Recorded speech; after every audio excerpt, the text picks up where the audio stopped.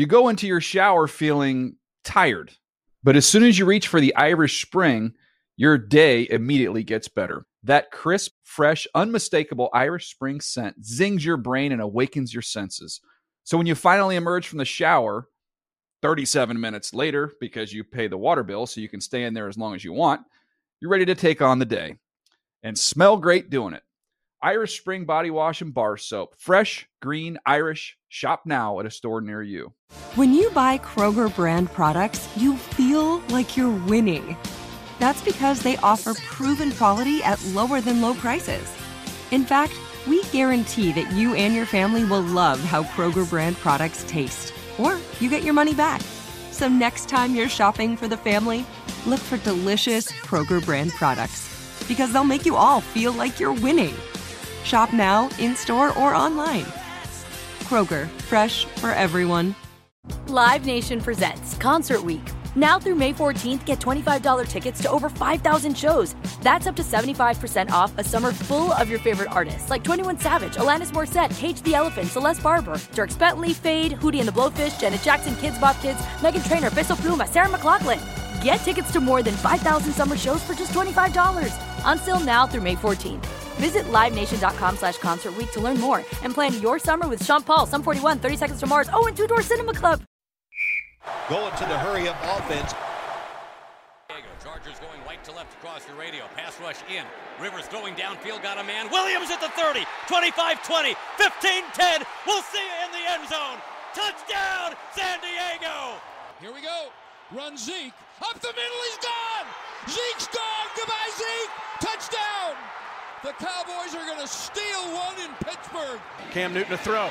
Blitz by Sorensen. Passes intercepted. Eric Berry at the 40-35. Sorensen's blitz set it up. Berry inside the 20. Stays on his feet, dancing. Still going left. He's got a chance. He's at the 15, angling left. 10 to the 5. A block. And Berry to the left. Front pylon. Touchdown.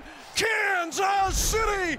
All right, fun call there. Why the Chargers were? I know why are we looking at a Chargers about team? that, but anyway, hi and hello, and welcome to the Dave Dameshek football program, presented as always by McDonald's.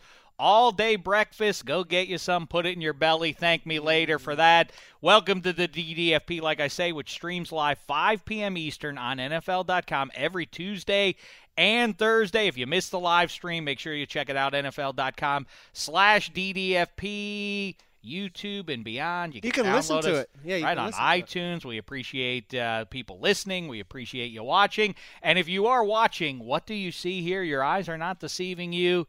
Look who's back in Studio 66.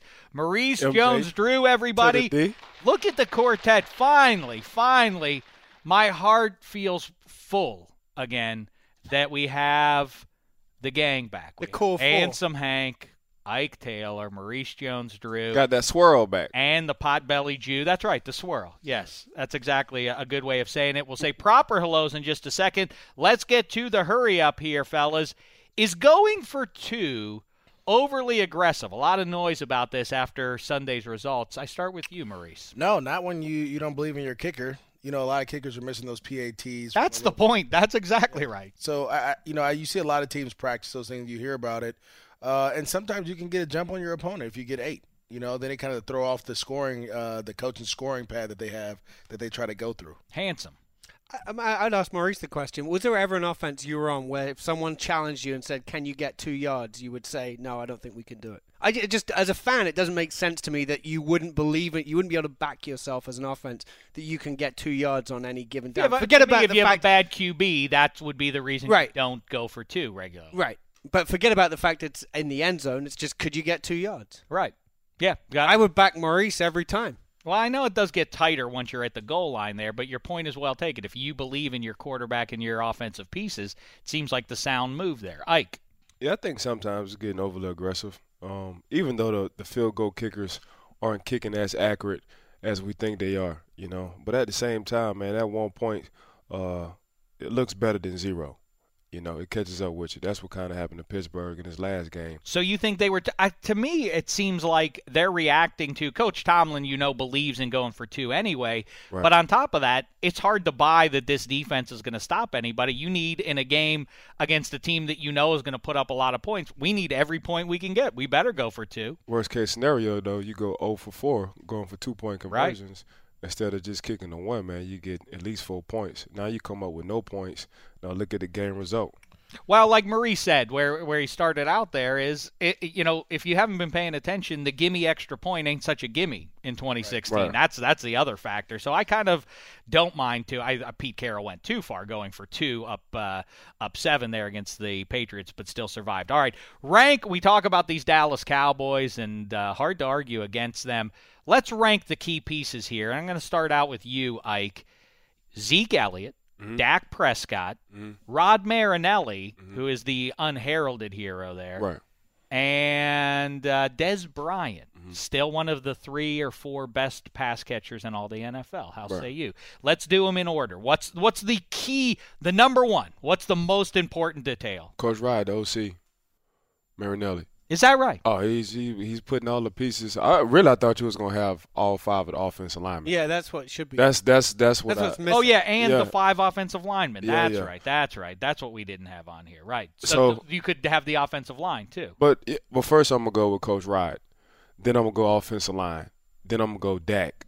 Then I'm gonna go Zeke. Then I'm gonna go Dez. Zeke is 4th on your list, huh? Zeke is 4th on my list because Dak have to have the ball in his hand every snap. So he's in charge. And when you're down 6, 2 minutes left to go in the game, you want Dak to lead you in this drive. 1:32 left in the game, Dak got to lead you in this drive, which he's been done. I think he did it for 2 games already this year, game-winning drive. So, yeah, that's why I have Dak at number 3. But number 2, you got to give it to the offensive line, man. This wouldn't happen at all without the offensive line. Ezekiel Elliott, man, if I put him on the Cleveland Browns, I don't know if he's going to rush for 1,000 yards right now. I know he's doing a damn good job behind this offensive line right now. He's looking very impressive. And you got to tip your hat off to Dez, man. Dez been real quiet, real low-key. He's been going through a lot personally, but he's still showing up. He's not being that diva anymore. That is something that no one has really mentioned once, and that is a big thing. And he sees now how important that run game is to the passing game. As soon as Dak sees single high safety, that one safety sitting out there in the middle, he's going to Dez every time, and Dez is winning these one-on-one battles. He's devastating because of what Zeke is doing back there. I do think the Romo apologists, too, if you buy what they've been saying for the last decade, that, it's different. You don't understand it. If you're not in Dallas, when you're the quarterback of America's team, the pressure is unbelievable. Well, Dak Prescott's proven a lot of that wrong, and I do think that we can't sleep on what a rookie is doing there. And if you buy that the pressure is unbelievable in that spot, that's the most pressure-packed position you can be in any sports situation is to be the Dallas pass Cowboys. He threw to Dez Bryant where Pittsburgh blitzed up the middle, triple middle 5 zone, so your 2 linebackers, they cross blitz, so they came up, and with Dez, all Dez did was slide to the left. That's a Tom Brady move. I was going to say that was a Drew Brees move, but Tom Brady does it best. He doesn't look to run. He just slides. He pivot all the way in that pocket. He got the best feet in the pocket. Rookies don't do that. I can just only imagine, no disrespect to Tony Romo, but I can only imagine. Rookie, Sam Bradford. That's what I'm saying. Tony Romo probably tucked up, probably ran out. Dak kept his eyes on the field, slid left a little bit, and delivered to Dez. The man poise is unbelievable, like you said, as a rookie, man. Handsome. Who would be your number one? The offensive line is definitely the key there. Everything behind that, I think Dez. I agree with you. I think it's funny how Dez has not been an issue at all this year, and I think maybe because he's had to step up and he's the old guy on that offense now. He's the experienced guy where you got Zeke, you got Dak, and now he has to be kind of a leader for that team, and he can't. They won't accept him being the guy who's taking attention and causing issues. Maurice, I would go obviously O-line first, then I'd go Zeke, because what Zeke has done for Dak is that he allows him to see simple coverages, right? So you can't run these exotic coverages, these 2 shells and things like that, because they'll just run the ball down your throat. So when he is throwing the ball, he knows it's going to be cover 3, man-to-man, maybe cover 5, which is another version of cover 3. But guys are going to be in the same spots. And so it helps the offensive play caller out a ton. Then I'd go Dak because he does get him in the right calls. And you've seen him audible and do things like that. Then I go Rod Marinelli. How do you say his last name? Marinelli, because I was going to mess it up. I would go him because that defense, yes, they're playing well. And last, I would go Dez because they've won without Dez for a long time, right? Dez was out, Romo was out, and they won games. And so, yeah, Dez comes back and he's another addition to that pie, another ingredient to that recipe. But I think, without Dez, you had Bryce Butler, Terrence Williams made plays. Jason Witten comes out of nowhere. Now he's all of a sudden relevant. There's guys making plays out there. So I think the defense is they're still not that defense. Right. But because they're not on the field all the time, because they get a ton, clock, yeah, right? you're rested, they can go out there and play fast and they're playing banged up as well. Yeah. What would Maurice Jones-Drew, Ike, in your professional assessment, what would he do in that same situation? Do the same thing. He would have the same numbers as Zeke Elliott right now? You forgot they had that recipe in Jacksonville. Well, I know. That's what I'm asking you because everybody keeps saying, well, that offensive line makes everybody good. No, it Darren does. McFadden, but he wasn't great behind that. Like, well, I think he kind of stayed hurt. Darren kind of stayed hurt. Like Zeke, for the most part, he's been healthy for the whole season. And what you got to like about Zeke is him picking up that pass blitz on third down. Yeah. Like, he's giving it to the linebackers. He's giving it to a defensive end. Like, whoever trying to get Dak blitzing on them passes, I feel sorry for him because Zeke is laying every bit of 230 pounds up in your chin. Oh, Mike Mitchell learned about how hard Zeke Elliott runs and what a big fella he is on that first drive. He didn't even have to get 5 minutes into the game to find out about that. Maurice Jones-Drew, what numbers would he put up, handsome? I think 1,800 yards, probably 12 touchdowns. Maurice. 12 rushing touchdowns, maybe 3 through Maurice, three what numbers would Maurice Jones-Drew put up behind in this Dallas offense? I don't know. It would be interesting, though. Would it be better? It would probably, because you got to remember, and I never played with like a Dez Bryant caliber. No, not even that. Fred Taylor, LeBrandon Tofield, Greg Jones. We had about 8 running backs. Them boys, they had 4 running backs, so he had to split time with 4 guys. I legitimately think that situation, if you put Maurice Jones-Drew into that situation, I think he'd make all kinds of hay. Oh, no question. I mean, I think a lot of good running backs would, but I think he in particular would suit that, given his style. And, by the way, could catch some passes for you. Don't have to take him off the field in third down. But let's talk about the Cowboys and the other team in the NFC. These are clearly the 2 best teams in the NFC. Handsome. Who's going to win that Seahawks-Cowboys game? I can't tell you where it's going to be played. That's fine. I don't need to know. I think the Seahawks win the game. Do you? Why so? I just think when it comes to it, in that kind of situation, I think that might be the time. Last week when we talked about the Steelers-Cowboys game, you guys were both picked the Steelers, and you both told me that this was going to be the moment. Like, I didn't at some say point, it was going to be. I said it might be. You said at some point Dak is going to be found out as a rookie, and there'll be a situation that's too big for him. And if that's going to happen, the NFC Championship game against the Seahawks seems like a place that could happen. Maurice. Yeah, you know what? It's tough because I just remember going back to preseason watching Zeke take on Cam Chancellor, and he won. And Cam, came out on Twitter because he was getting a lot of heat for it. A lot of heat, and he was like, "Man, it's only the preseason, but." If you ever give a man a little bit of confidence on you. Just a little bit. And I think the Seahawks or the Cowboys took that and ran with it. If you that's when Tony Romo went down, Dak came in, all that, and they just kind of been running on ever since. That's scary to me. I'd have to say the Cowboys. I'll tell you what. The one thing that Ike, you played on the Pittsburgh Steelers, who were all about brawn. And when, you talk about that 07 Jaguars team, they came in and outdid the Steelers playing Steelers ball. Right. I feel like that's the same scenario here. Like, might is right. John Facenda said that back in the 70s about the Steelers, and that's right. I think that the Cowboys can come in, not defensively, but they can, they can steamroll the Legion of Boom. Cowboys versus Seattle, I'm rocking with the Cowboys all day. I'm rocking with it, and here's why.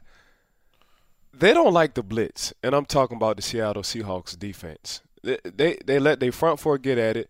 They let Wag and crew them boys run down the line. You double team the two front guys on the defensive line. You can't do that with the Dallas Cowboys. This isn't Tony Romo. See, they used to pick and choose. They used to blitz Tony Romo a lot. Now they're starting to see, because even Pittsburgh tried it for a while in the last game. Let's blitz that. Let's make them look at the hots. But that ain't working. But the run game, them boys are not wavering from that run game. And we did see what the Carolina Panthers last year did to Seattle with the run game. And the Dallas Cowboys run game is just as strong as last year Carolina Panthers run game. So now you put a Dez Bryant on a Richard Sherman, that's going to be a heck of a matchup. So now we forgetting about the old veteran guy who's been playing for 32 years, and Jason Witten. Still catching balls, still catching touchdowns, still doing this thing.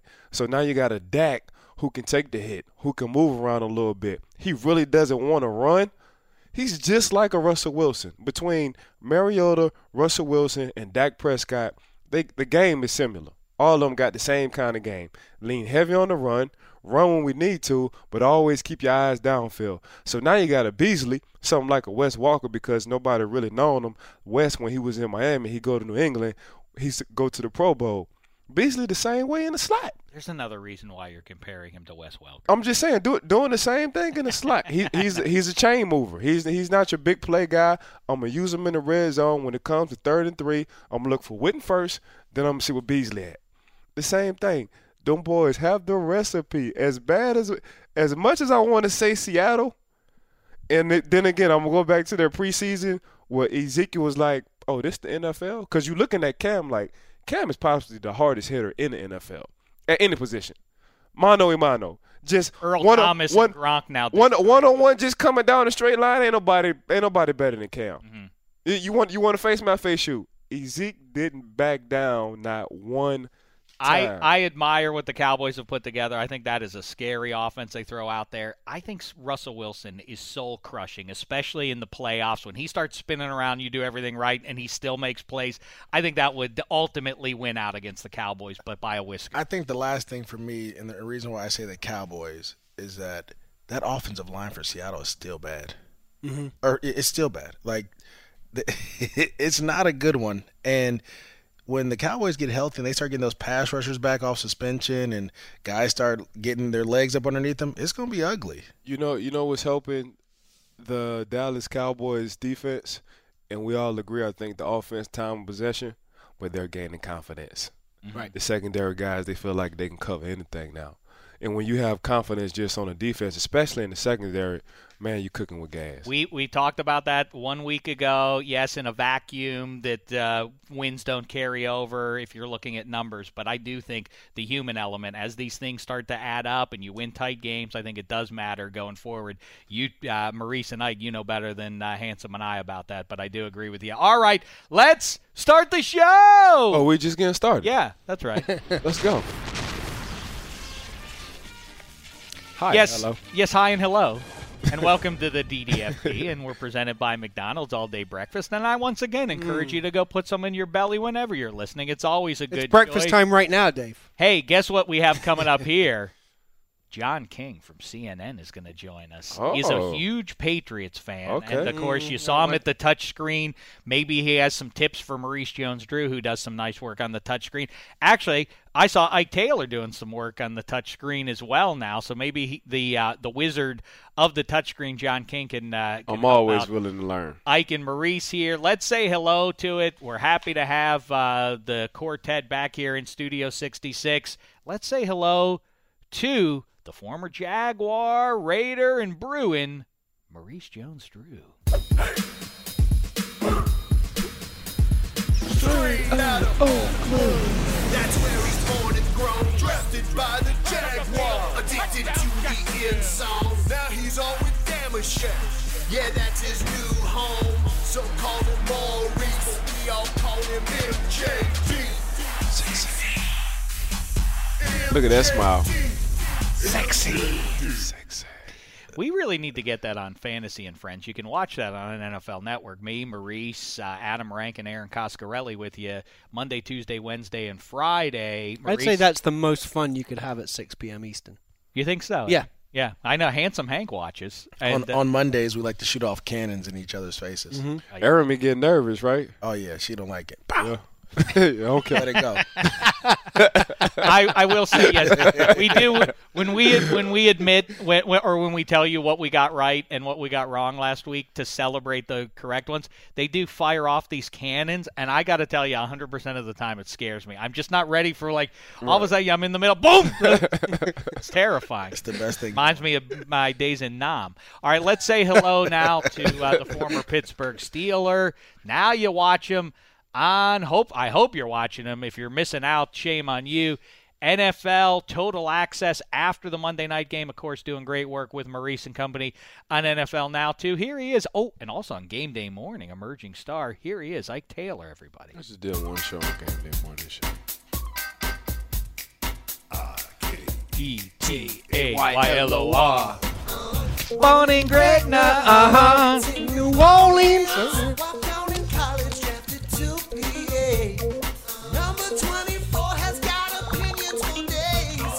Number 3, I scored. Ike Taylor. I scored on that one. You did? Score on that. That was against the St. Louis Rams. Oh, that's against the Rams. I thought that highlight there. Yes, if you are listening to us, we also have a video that accompanies each of these songs. Check those out if you would. And now let's also say hello to our pal who is really feeling good. He and his sweet little 6-year-old boy made the trip down to San Diego to watch his Dolphins. It's true. Or their Dolphins now. If you've been a long-time listener of the show, you know that Handsome's little boy was maybe thinking about the Jets or the Cowboys. I told him Santa didn't like the Jets. So that's how he got him off the Jets. So now they are fully a Dolphins house, and just in time, too, as the Dolphins catch fire. Here he is, everybody, all the way from London, England. It's he got the Hank. best intro.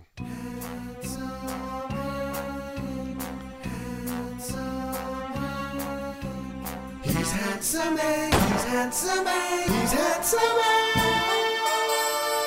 That's like, I get mad every time I see that. You know what? You say I've got the best one, but I heard that Matt Moneysmith is getting a new intro for the Thursday show, and they put together a rock duet that hasn't been together for probably a decade. And wow, it's gonna be pretty hot. That's short and sweet right there. I know, but your song is the catchiest. Yeah, I sing that in the shower often. I'll find myself in the morning. I'm not kidding. I'll find myself in the morning. Born in Gretna. What am I doing?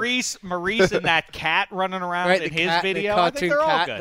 That cartoon cat's bad. I love the Jaguar. Real quick, let me update you on Football Baby's travels. He's like Flat Stanley, only better. We appreciate each and every one of you who's taken him along to a trip to a football game or beyond. In fact, you see there. Doubleheader. Yeah, well, he went to Calgary. I missed the guy's name. I tweeted it out. Oh, it's on the card, see? Oh, look at Emma VP's getting angry with me. It's right in front of you, dummy. Josiah Donahue took him to both a college football game in Calgary. By the way, did you know the University of Calgary's football team is named the Dinos? Short for dinosaurs. Name. I like that. And he also went to a Calgary Flames game. Riley took him to Heinz Field to watch the Steelers lose. Connor Cunningham took him to the Jets and Rams game. Yeah, I should have took him with me too. I know. Yeah, it might have entertained you more than the game. No, the game was awesome. Oh, you thought the game was awesome. Anytime the Rams win, it's awesome. Look at Wait, so the Rams have won more games by not scoring a touchdown. So we don't want to score any more touchdowns. Yeah. We just want to keep kicking field goals. Well, you know what? This leads us perfectly into this. You enjoyed. Well, there was one play that stood out. My beloved hook and ladder. I love the hook and ladder. That was the greatest executed play I've ever seen. All right, well, let's take a listen to Maurice Jones-Drew's call of Bryce Petty to who? Bilal Powell, who then it was Billy Powell. Brandon Marshall. Marshall, who pitched it to Bilal Powell. Let's take a look and listen here. Petty throws left side. Marshall makes the catch. Laterals. Bilal Powell. He looped around to the left and got in the end zone at the far pylon. A creative play there by the Jets where they run, a receiver screen to Brandon Marshall, understanding everybody's going to converge. He tosses the ball to Bilal Powell, who runs around the edge and scores a touchdown. Sometimes when you're playing a stingy defense, you have to be creative and you have to do some good things. So that's just one, again, that's a tough play to get practice for because no one's ever seen it. I like that call. My favorite word you used in there, stingy. I like when people say that's a stingy defense. They were they're pretty stingy, but I tell you what, It's funny when you listen to me like describe the play with the video, because you don't get video on radio. It just sounds stupid. Well, I'll tell you, you know what you don't do? You know what you have not given into, and I hope you don't turn into this guy?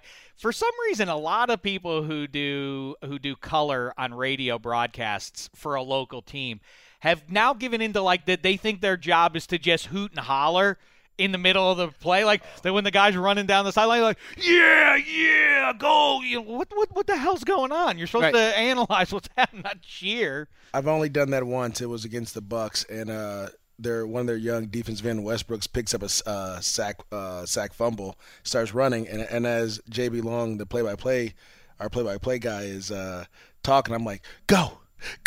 You probably do it on some of those field goals as well, right? No. I think it would be nice if we all could watch a game and call it. You know, that's kind of what the Blitz does. I think we should expand the possibilities of play-by-play and beyond here. I want to show you, too, my favorite play in maybe NFL history that didn't involve the Pittsburgh Steelers. 1982, the San Diego Chargers, the Miami Dolphins are playing my favorite football game that I've ever watched. Best game of all time. Look at what Don Strock does here. Last play of the first half. He throws it to Duriel Harris, who runs the hook and ladder, pitches it to Tony Nathan, and runs in there. And it was the highlight of a game filled with highlights. Wonderful stuff. Why don't we see more of that kind of stuff? Is it because if you do that and it fails, it puts us – I mean, like Chuck Pagano with that weird fake punt a year ago, that still like hangs over his head. Is that the reason you coaches don't do it? Because if it fails, you just look dumb. Oh, they doing it. They just doing it with one person. OBJ did it twice. They scored twice. They doing it. So he gonna be the hook guy. Matter of fact, I lied to you, and I'm about to run his fade for this touchdown. All right, I want to take a look at this here, Ike, on that Dallas game. We talked a lot about the Cowboys and how dominant they were, but it's time now for the debut. We've teased at it for the last couple of weeks here. It's time for the debut of Ike Taylor's Escapegoat. We're going to go into this now. The scapegoat of the Steelers and Cowboys game was who, Ike? The scapegoat is the defense. The whole defense gets it. Yeah. Oh, look at that. They're goats. All the scapegoats. I got to give it to the whole out. defense. You know, it's 60 minutes. It's not 57 and a half. It's not 59. It's a 60-minute ball game. So, you know, when you're up, especially when we played, at least when I played, man, when the game was on the line and we had to stop somebody from running the ball, at least to score, getting field goal range, we made sure them boys kicked the field goal. We made sure they didn't score to win the ball game. So I got to give it to my Pittsburgh Steelers. Well, I'll tell you, I mean, for what it's worth, I'm obviously, as I say, rooting for the Steelers watching that game. And as soon as the touchdown, Antonio Brown catches that, within 2 seconds, I look at the clock, 42 seconds, and I think, oh, well, that's way too much time. The Steelers are wait. game. I didn't see the game. They scored in under 42 seconds? Yeah. The Steelers went right down the field. They take the lead. No, they took the lead off a fake spike. Right. Fake spike. Antonio Brown scores a touchdown. You look at the clock. They're up 3. And immediately I think, well, this is not going to be enough time for this. I mean, this is going to be way too much time. Maybe if there were Dave, 11. that's how you are willing the Steelers to lose. Bizarrely, as a fan, you will them to lose every game at every minute until the end. But doesn't Jarvis Jones have to be lucid and see where the ball carrier is? It's as though he's fussing with Gavin Escobar, who he should be able to defeat anyway. Doesn't he have to see that Zeke Elliott has the ball and leave and disengage and try and make the tackle there? Or is he trying to drive the pile so that Sean Davis is going to make it? You be a playmaker. Like you did everything you needed to do textbook-wise. You got in your gap. Go ahead and let go of the tight end and make that play. You don't have to hold on to the tight end. Don't let somebody else make you play, which is Coach LeBeau always used to say. Please don't let somebody else make you play. There's nothing wrong with being a playmaker. And Jarvis Jones on that play could have been a playmaker. Shazier slipped, which he shouldn't have slipped. But the second one, that's how the defense was supposed to work, supposed to bounce it outside to the corner. The corner made that play, but it didn't happen. That's why you saw him on that touchdown, Sean Davis running in, because he was like, man, I've seen this before. Like, I'm about to make this tackle. They got to kick this field goal if they make it. But it didn't happen like that. Yeah, well, yeah, and you could see it looks like he takes a bad angle, does Sean Davis. No, he didn't take a bad angle. That was the right angle. Right, he did based on what you expect, what so Steve Harrison did, he's now expecting Jarvis Jones anticipation to do the same, is the same, but it's not like that. And when you got Ezekiel Elliott untouched, man, that's hard on anybody. You saw what he did in the 86-yard screen.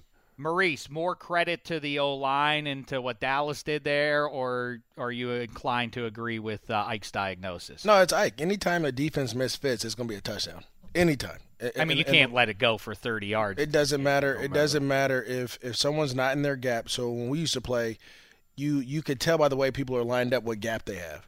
If they're not in that gap by the time the ball snapped, it's a touchdown because everyone else is supposed to – guys are running over the top to get through. They're supposed to be guys are coming from behind you to get what they're supposed to be. And if you have a gap like that, I didn't even – like I said, I didn't watch the tape. But after you broke it down, I'm like, yeah, he was going to score. Yeah. Jarvis Jones has to get in that gap. He has to have his head across the tight end and at least show color in that gap so that he could kick out. If you don't have any color in there, because as a running back, everything's moving so fast, all you can see is the white of the jerseys, right? So I know where the gap is going to be. I don't see numbers. I don't see faces. I just see the colors of the jersey. So if I see two white jerseys, that's where I'm running. But if I see white, black, then I don't have nowhere to go. Interesting. And that's what the viewer is looking at right now. White. Yep. Anyway. Hey, you know another offensive line that's dominating right now? The Miami Dolphins, and Jay Ajayi is taking advantage of that. That leads us to this week's Thrill of Victory, Agony of Defeat. The thrill of victory and the agony of defeat.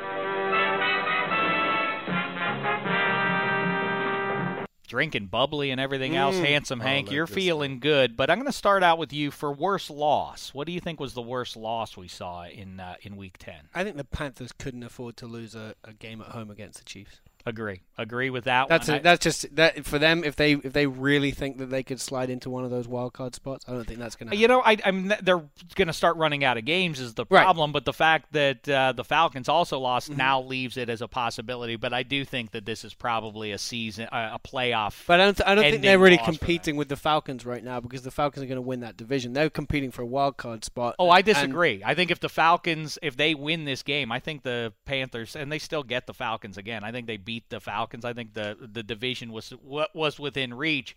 I'll tell you, I'll go. But they didn't win.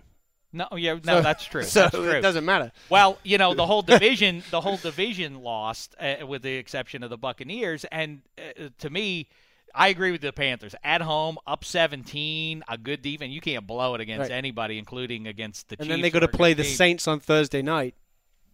And then you're really in trouble. But what about the Saints loss? Have you ever seen a loss like that, Ike? I mean, have you ever had one that was that tough to I mean, a 2-point conversion, the guy clearly stepped out of bounds, and yet, watch this now. Keep this one in mind. The Broncos are going to go to the playoffs maybe, and the Saints may not go to the playoffs because of one weird play here, Ike. Yeah, we almost had this happen, and that was, when Bussy fumbled the ball.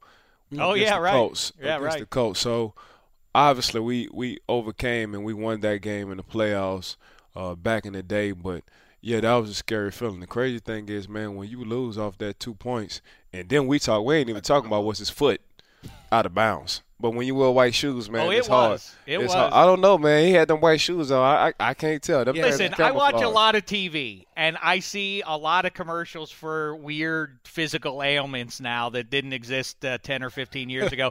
Restless leg syndrome, and I pee too much or I don't pee enough, and all that kind of stuff. I've never heard of having skinny foot syndrome, and unless he has a foot that's as wide as a banana, how would – of course he stepped on the line. I mean, you saw it can't be, of course. Possibly he didn't step on the line. It can't be, of course, but I'll tell you, I wasn't part of it, but in Jacksonville, they were playing the Saints. Oh, yeah. They did the whole little lateral back and forth and all that, and they score.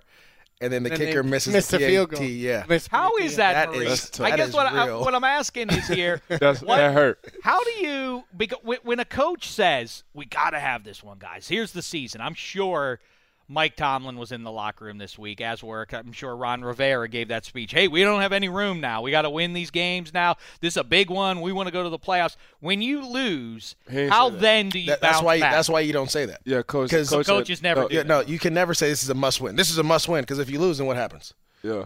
You can't say that. Coach, talking to Coach T Saturday before the game, you know, he understood the importance. He was like, this is our type of game, smash mouth football. Let's go win this game. He didn't say this is a must game.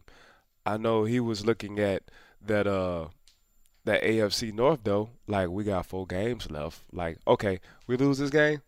We got 4 games left in this AFC North. Now, we win these 4 games in this AFC North. We got action. Yeah, we're back at 5-1. So all you got to do is win your division. And that's what they're banking on. Speaking of winning a division, the most hotly contested of them all right now is the AFC West. Handsome, who's going to win that thing? I say best win. To your point, the other side of that coin is KC pulling that one out improbably down there against the NFC defending champs. Well, I don't want to be disrespectful, but I think the Chiefs might do it. Oh man, y'all tripping. No, I picked the Chiefs early in the year to win the division. Tripping, but man. The biggest issue they have, and it's funny you say they get this, Justin Houston back now. They struggle with the Denver Broncos. The Denver Broncos struggles with the Oakland Raiders, and the Oakland Raiders struggle with the Kansas City Chiefs. That's just how it goes. It just works that way. And so I think they offensively they're not scoring enough points. They're not putting up enough points. Your defense scored, and then you had Marcus Peters for probably the play of the year, ripping the ball from Kelvin Benjamin to get you in the field goal range. That's what it's all about. So I think when you're talking, when you're looking at the Oakland Raiders and why I would say that they'll win this division, their defense is playing better. Their offense puts up points, can score with anyone, and they can run the ball. I think, to me, I don't want to make too big a deal of that, but what they were able to do against the Broncos with Latavius Murray has to change the perspective for the rest of the NFL to say, including the Patriots on down, wow, they could come in here and do that to us all day. What are we going to do to stop that? Same thing what the New York Giants did last night. Like, they wasn't explosive on the run, but when it was time to pick up that 3rd and 5, they ran the ball. When it was time to pick up, they play situational run game football. Like, okay, in the first half, man, 3 yards per pop, 4 yards per pop. But now later on in that second half, when it's 3rd and 3, when it's 3rd and 2, we're picking up these yards by running the ball. And I think the Raiders, that's the only hindrance the Raiders had from what I've seen was running the ball. Because they got the best duo at receivers than anybody. Really 3. Yeah. Really 3. They got a good 3 at the receiver position. The running game was the problem. Now they got the running game to go along with DC. And finally their defense has started coming along. Man, but Tyreek Hill can be the X factor. That's what when Macklin comes back, I've been saying this for a couple of weeks. Tyreek Hill is a baby Percy Harvins. So he don't have to be you were the first one to make the that man. call. You're He right. don't have to be the man over there because he got 2 other guys who can be the man. Once they get Ware back, Tyreek Hill is getting a lot of experience, a lot of exposure right now. He's finally being healthy. Kelsey and Macklin, watch out for the case. He's a lot like Wes Welker to me. I just wanted to throw that out. I was going to say this, just the last thing with the Oakland Raiders. They spent money on that offensive line. They went and got 2 high-priced free agents, or 3 really, in Austin Howard and Rodney Hudson and KO, right? So you wouldn't – they built that offense like Donald Penn. Yeah. They built that offense the same way the Cowboys did, just a different way. They did it through free agency instead of the draft. Yep. And it's starting to show up. Don't jive yourself. Might is still right in the NFL, and we've been talking about this for about 18 months now, that the ebb and flow, and it's all passing, and that's all that matters. The teams that still are going deep, the best teams are ones that can run the football. And the one exception to that, although they're starting to fix it too, the Seahawks. C.J. Prosise is starting to round it. Thomas Rawls comes back this week too. Yep. A goodbye, Kristen Michael, and in all likelihood. But yeah, I think they're going to be running the ball more and more as the year goes on too, especially as Russell Wilson gets his running ability. Yep. Right. All right, now let's get to Ike's corner here, and a little offbeat here. We'll skip talking about the Marcus Peters play for time here, although Ike, your college teammate Peanut Tillman is the master of that stripping move. It seems like more teams are trying to do it, but why is it that it's elusive? It's an elusive skill to some guys. Why can't everybody master just ripping that ball out like Peanut Tillman did over and over and over again? Peanut was the only guy who can do that. They call it the peanut punch. So Peanut just had a knack for punching that ball out. But what Marcus Peters is doing, man, if you just check him, look at oh my God, look at the IQ of Marcus Peters. He knows he has 4 other teammates around him. So what you going to do? If I didn't have nobody around me, I got to make this for show tackle. But since I got a whole entourage around me, let me go for this ball because I know I got 4 guys who can make this tackle. This guy have been a ball hawk for the last 2 years. Since the day he walked in. Since the day he stepped foot in the NFL, that blade of grass, Marcus Peters, that's all he do is take the ball. I agree with you, but and I'm the last. I don't care how you celebrate. I'm all for celebrations. But Marcus Peters ends that play. He kicks the ball Nothing into wrong the with that.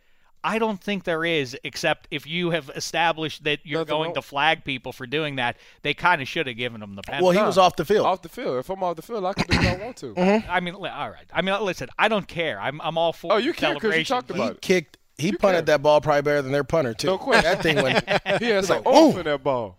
Here's the question. So, all right, Maurice's old adversary, in fact, I don't think it's fair to call him an Maurice dominated Sean Merriman famously once in Pass Pro, knocked Sean Merriman. But Merriman is a pal, and it was in here on in Studio 66 a number of times himself. He was just on with Harry Connick on his show, and he made a strange admission. He's afraid of bananas. He has a lifelong fear of bananas. He should be afraid of Maurice.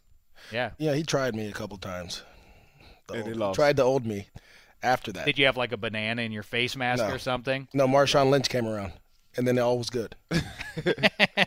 Now, Eric Berry, of course, we remember this from him famously 2 years ago, Strange Fear. Oh, hell no, they go that horse. I don't that horse. That horse.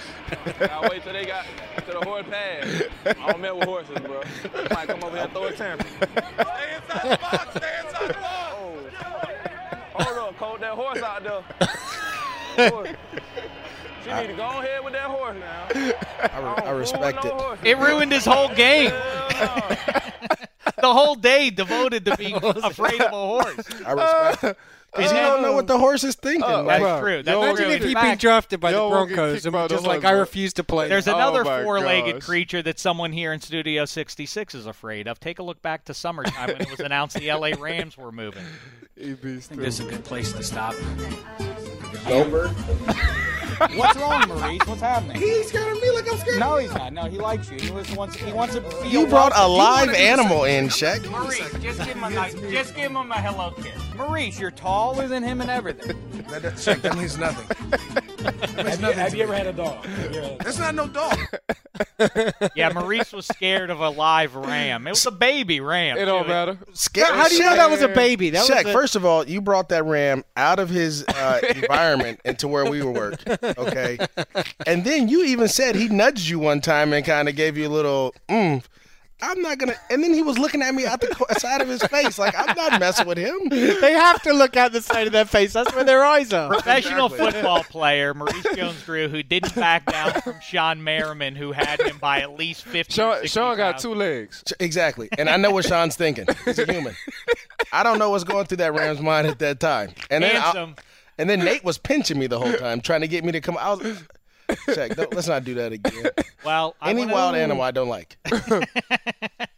Well, I would never take advantage of that. No, ever right. again Y'all down the crazy. line. Now, Handsome Hank was once bucked as a child. I was butted by a ram. Yes. I got not just like a nudge. I got a full, like those horns. He was a little boy running in a field in England somewhere, and a ram came and hit him in the blindsided me for real. Did he know come he back was there. the second time or no? No, he just stood over me. It was Ram trash talking me. Go away, Ram.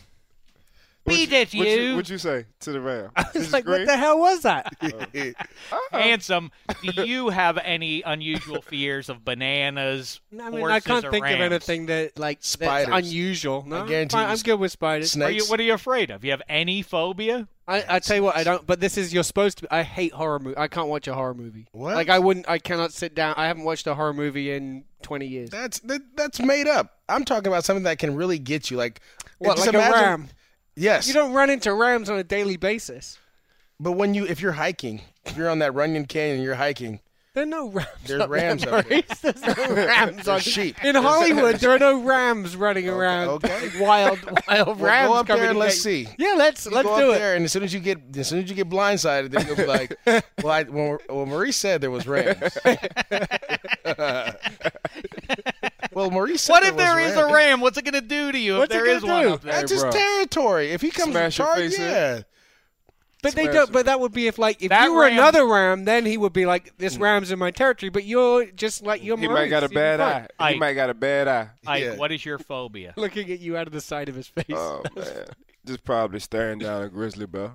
A bear. Yeah. Bear would be bad. Well, see, that's reasonable. Now, if there's a big 10-foot bear, now see, that's a reasonable fear to have. But you don't know what he's thinking. It's not that he's afraid that the bear is 10 feet. He doesn't know what he's thinking. I don't That's know. the issue. I legitimately wonder, has a human being in recorded history ever been killed by a ram?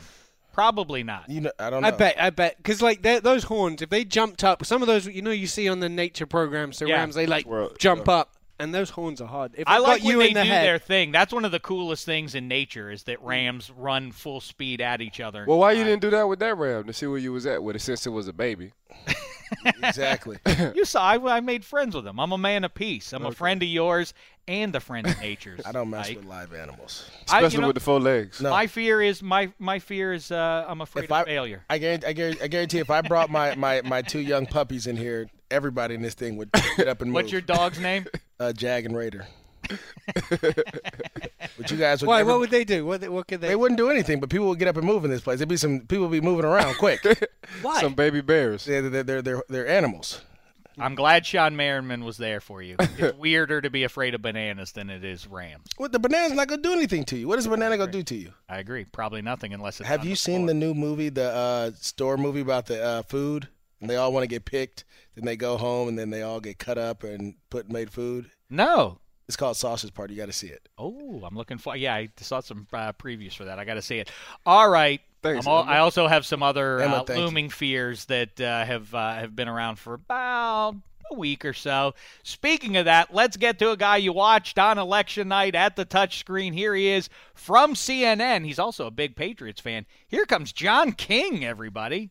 You listen to Dave Damashek. As all of you know, last week, John, you were so nice. You gave me this New England's Patriots jersey with my name on it. You can see it right there. Not happening now. Never happening now. Will not be wearing this jersey. But you saw what happened. What happened exactly? That was 16-0. Buffalo Bills in Foxborough. So on behalf of all of the winners, the Buffalo Bills fans, John, we want to give you this Buffalo Bills jersey with a personalized moment for you. Right. Congratulations. I hope you'll be wearing it early and often. To quote my great friend Wolf Blitzer, it's a beautiful gift, and I thank you, but not happening. Well, now we bring this guest on after another Patriots loss. But, of course, if there was any real star who got 100% approval rating for his election night work, it is this man from CNN. John King, how are you, sir? Thanks for the time. I am great, Dave. It's nice to be with you. And, it was a tough loss Sunday night for the Pats. I will note to my friend Wolf Blitzer, we did get our revenge when the Patriots went to Buffalo. But that one's in the rearview mirror now. This one, Foxborough the other night, still stings a bit. Yeah, well, and by the way, Jacoby Brissett was in there. I mean, you were a real gentleman there. You could have thrown that in his face, but you didn't, and you got your revenge there a few weeks later. So let's talk about it. Like I say, some artists work in oil, some work in clay. John King works in touchscreen. Really, are you aware on social media, on election night or beyond, of what people are saying? John King is a wizard with that thing. Are you unparalleled? Are you aware of all that talk? I don't pay all that much attention to it, especially on election night, because a live event on television, as you know from covering a big game, you start off in the morning thinking this is the way it's going to go. You might watch the first or second quarter and think it looks like it's going to be defensive struggle, and then boom, it's a blowout offensively in the second half. So you just got to go with the flow in election night. I appreciate the kind words. There are also some tough words out there in social media. There always are. If you're a Clinton supporter, when the night started to change toward Trump, you don't believe what you're seeing and you lash out. That comes with the territory. But for those who, if we were helpful on election night, it was a crazy night. It was the nuttiest election night I've had in my lifetime, and this is my 8th presidential election. If we were helpful in explaining what was happening, and the map gives you a great way to do that, good. That's what we're trying to do. That's what we get paid for. Yeah, I mean, obviously you're not being hyperbolic about what happened last Tuesday and how stunning it was. At what point did you recognize, wow, this is not going the way the vast majority, or I suppose maybe even close to 100% of everybody who speculated about it, it was going to go the other way? Now, the warning signs for me from a Clinton perspective, is this going to go differently than we anticipated based on all the polling data? And remember, the polling data was overwhelming. She had a national lead. She had leads in most of the key states. The early warning for me was Virginia. Clinton ended up winning Virginia, but it closes early. It closes at 7 o'clock. And when those results started to come in early, you started to see that she was underperforming in the places where she needed to run it up, and that Trump was overperforming in places if you compared him to Mitt Romney or John McCain. That's when you started to get a sense that in small-town rural America, they were sending a message. It was a message to this town I work in, Washington, D.C., a message of, we don't like what you're doing, we want really significant change, and we're going to go outside the box and think of something different here. So you could see it in Virginia, and then when we started to move on, you could see, if it was that close in Virginia, that meant she wasn't going to win North Carolina, and that meant she probably wasn't going to win Florida. And then the stunner for Trump came, Pennsylvania, Michigan, Wisconsin. Those states, not since 1988 in the case of Pennsylvania and Michigan, not since the 1970s in the case of Wisconsin, have those states gone red. So small-town, blue-collar America hit Washington with a 2x4, plain and simple.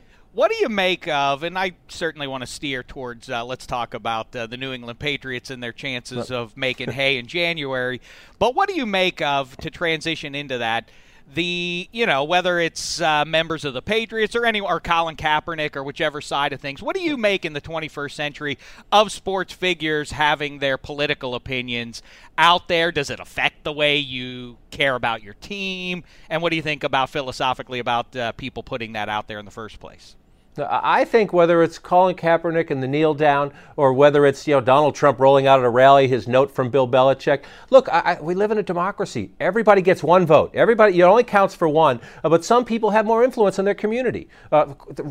Stars of football teams are role models. We could go back to the old basketball days when Charles Barkley and those guys debated all these things. But they are role models, more so in some communities than in others. Patriot Nation, as you know, is a pretty fierce place, and so people do watch. Did a voter in Massachusetts or somewhere in New England or somewhere in Patriot Nation across the country change their vote when Donald Trump said, I got this great note from Bill Belichick? I kind of doubt that, maybe one or two. But does it influence your thinking? I like this guy, or this guy runs a tough squad. Now, my question was really, how does Belichick manage the locker room? Because I assume in the locker room there's a lot of debate. There are a lot of people who look at things Donald Trump said during the campaign and said, he's not my president, or he's not my candidate. So the coach takes a risk, the players take a risk when they do that, because they have to live in the family of their locker room, if you will, and then outside that, the next layer, the family of your community. What will the people in the community where you're trying to build a fan base, you're trying to sell your merchandise, you're trying to build TV ratings, what will they think? So it's risky for athletes and coaches to get involved, but I also think it's the First Amendment. For those who want to do it, understand the risks and then step up. All right, well, maybe this is a tenuous way to now dive in here. But one person, and I assume it was Bill Belichick, decided on 4th down at the 1-yard line against the Seattle Seahawks, who 21 months earlier decided from the 1-yard line it was a good idea to throw the ball. What did you make of the 4th down call by Belichick to throw that fade to Gronk? I wish the 4th down never came. I think that Tom Brady had the sneak before that. Most people think to try to get Pete Carroll to use that final timeout. Maybe that was the strategy. Maybe Tom saw something at the line of scrimmage and thought he could get in. I just think when you get a first down right there with 4 downs to go, you got to get in. And you got to. I think people always say how Belichick gets other coaches off their game. Coaches make mistakes, go outside of the playbook. I thought the fade to Gronk, maybe they were trying to get the interference call and get 4 more tries. I would have just put put Devlin and Gronk in the backfield, or Gronk in the backfield and Devlin at H-back, and given it to LeGarrette Blount 4 times. Just 1, 2, 3, 4. But that's been a problem for the Patriots sometimes, physical play. They're a great team, but go back to the losses to the Giants in the Super Bowl, go back to when they lose in the playoffs. When it happens, they usually get out-physicaled. That's not a verb, but I just made it one. They get out-physicaled at the offensive line, and maybe that was the thinking. You know what? I'm inclined to agree with you on that one. Now, what confuses that perhaps for the play callers with the Patriots is that you have perhaps the best quarterback in the history of the game. Weigh in on that. Who is the best quarterback of all time, John King? That's an easy one for me. It's Tom Brady. I appreciate maybe the Joe Montana fans, or I appreciate maybe the Terry Bradshaw fans or Dan Marino fans. You can look at the numbers in history. I'm a Patriots fan. It's in my blood. It's in my DNA. I think Tom Brady is the greatest quarterback in the history of the NFL. And for those out there who aren't sure to agree with me, we got 3 or 4 more, 5 more, maybe 6 more seasons for him to prove it, Dave. Well, as a Pittsburgh Steelers fan, I appreciate you invoking the name Terry Bradshaw. Too often left out of that. Winners. You can look at more athletic guys. You can look at more talented guys. You can look at the case of Dan Marino, such a great thrower, never won the big one.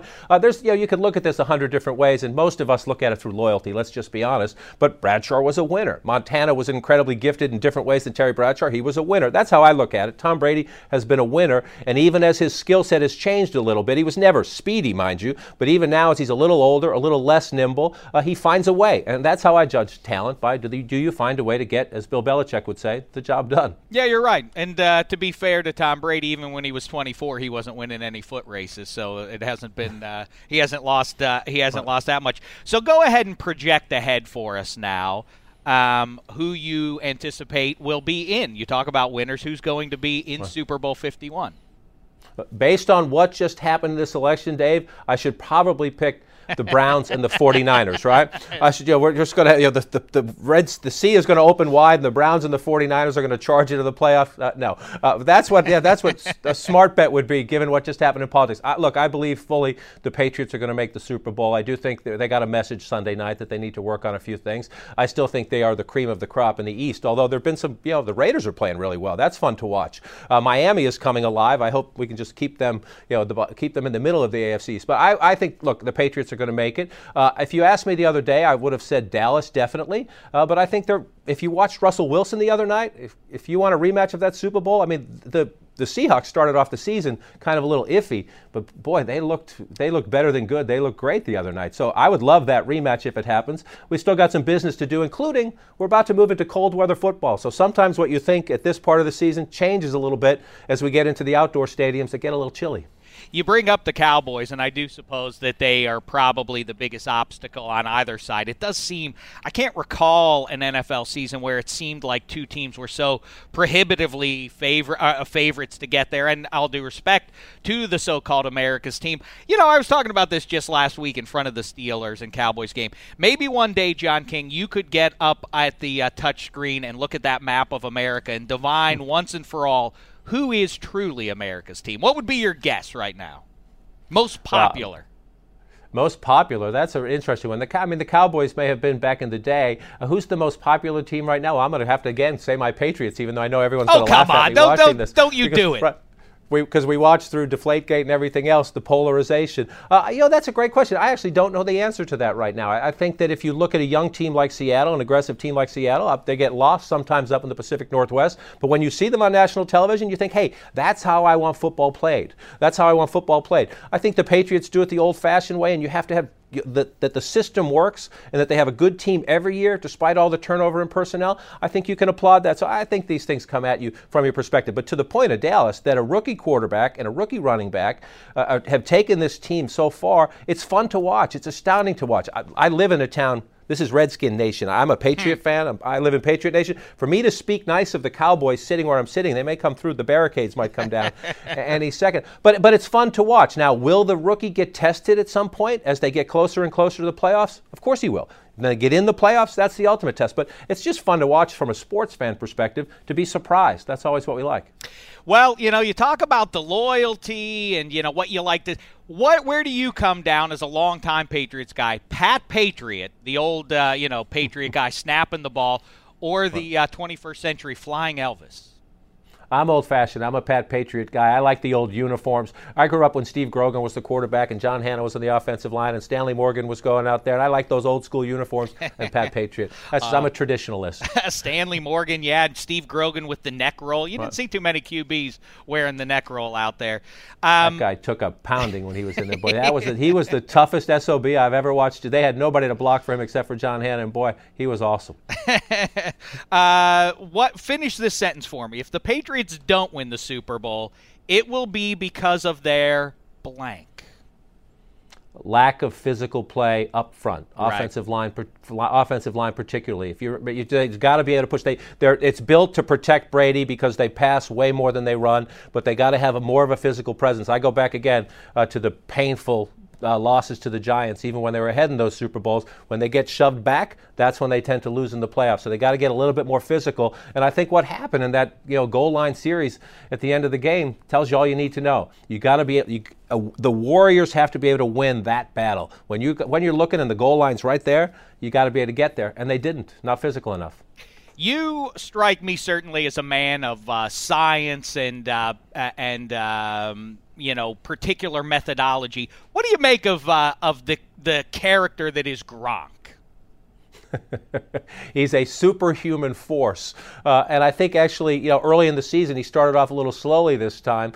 He made a couple of amazing plays in the Seattle game. It'll all be remembered for that last play where he couldn't get to the ball, and they were arguing about whether he was held or whether there was contact. I'm not sure the fade is the right call. I think you want to get him turning in. But that back shoulder play he made down the sideline, the longer runs, it is superhuman to see a guy who is so big, who is so physical, who can block on the line on a running play, who can do a quick in or a quick slant, but can also get down the field. It's superhuman. And with Bennett on the other side, I think the Patriots have not yet still fully developed how to use to their advantage the idea that they have two monster tight ends.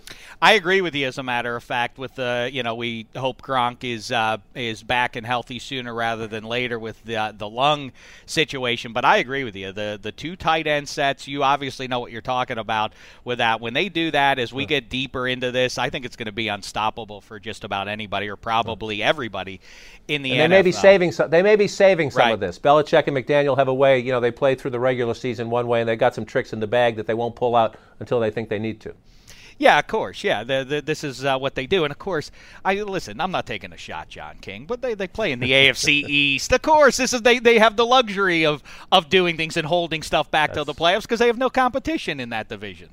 There's no question about that, which is why, look, I'm mad we lost, but sometimes there's an important lesson in getting pushed around a little bit and not doing what you need to do, or to quote the great philosopher Bill Belichick, not doing your job at the last minute there. So hopefully they're learning some lessons in Foxborough this week. Last thing, and I'm not trying to put you on the spot with this, but do you have any words of wisdom or perspective that you might provide? Because it does seem what we've seen in the last fortnight and perhaps over the last year or 18 months that there's fear. I think fear motivated a lot of what happened on election night. I think we've seen since that a lot of fear from the other side. Do you have any sort of perspective that might, provide a little salve on whatever wounds exist out there?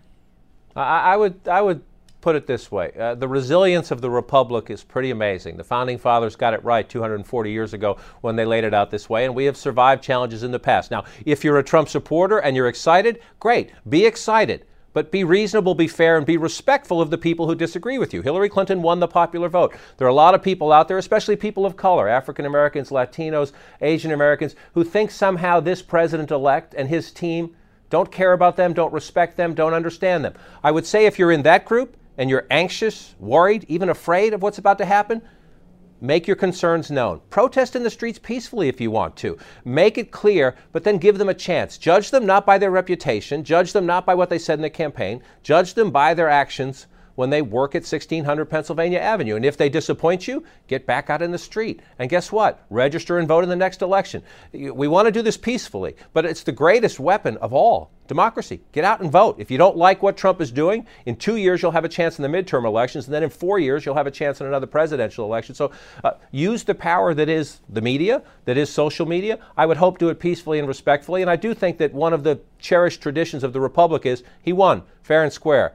I know half the country doesn't like that. Half the country wishes they could go back and rewind the tape and do it over. Well, you don't get do-overs in football or in politics. So let it happen, judge them by their actions, and everyone should also take a deep breath and enjoy the holidays and enjoy their family. The Republic will survive if everybody stays involved. So no red challenge flags being thrown at this one.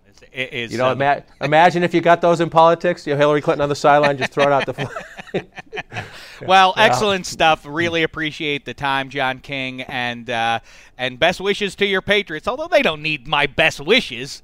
They've got Tom Brady and Bill Belichick already, right? We'll take all the best wishes we can get, Dave. Thanks for your time. Well, we appreciate it, and thanks for the great work. It really, whether you liked the way things were shaken out or not, ball with me here. It was fascinating to watch you work. You are truly a wizard with that touchscreen, and I have my friend Maurice Jones-Drew, who does some touchscreen work as well, watching you and learning from the master.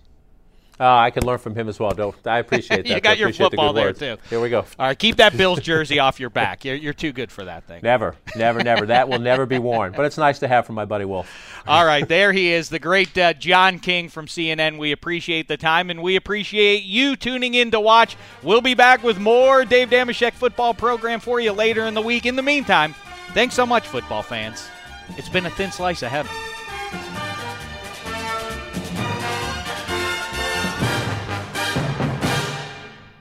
You go into your shower feeling tired, but as soon as you reach for the Irish Spring, your day immediately gets better. That crisp, fresh, unmistakable Irish Spring scent zings your brain and awakens your senses. So when you finally emerge from the shower 37 minutes later, because you pay the water bill so you can stay in there as long as you want, you're ready to take on the day and smell great doing it. Irish Spring Body Wash and Bar Soap. Fresh, green, Irish. Shop now at a store near you. Live Nation presents Concert Week.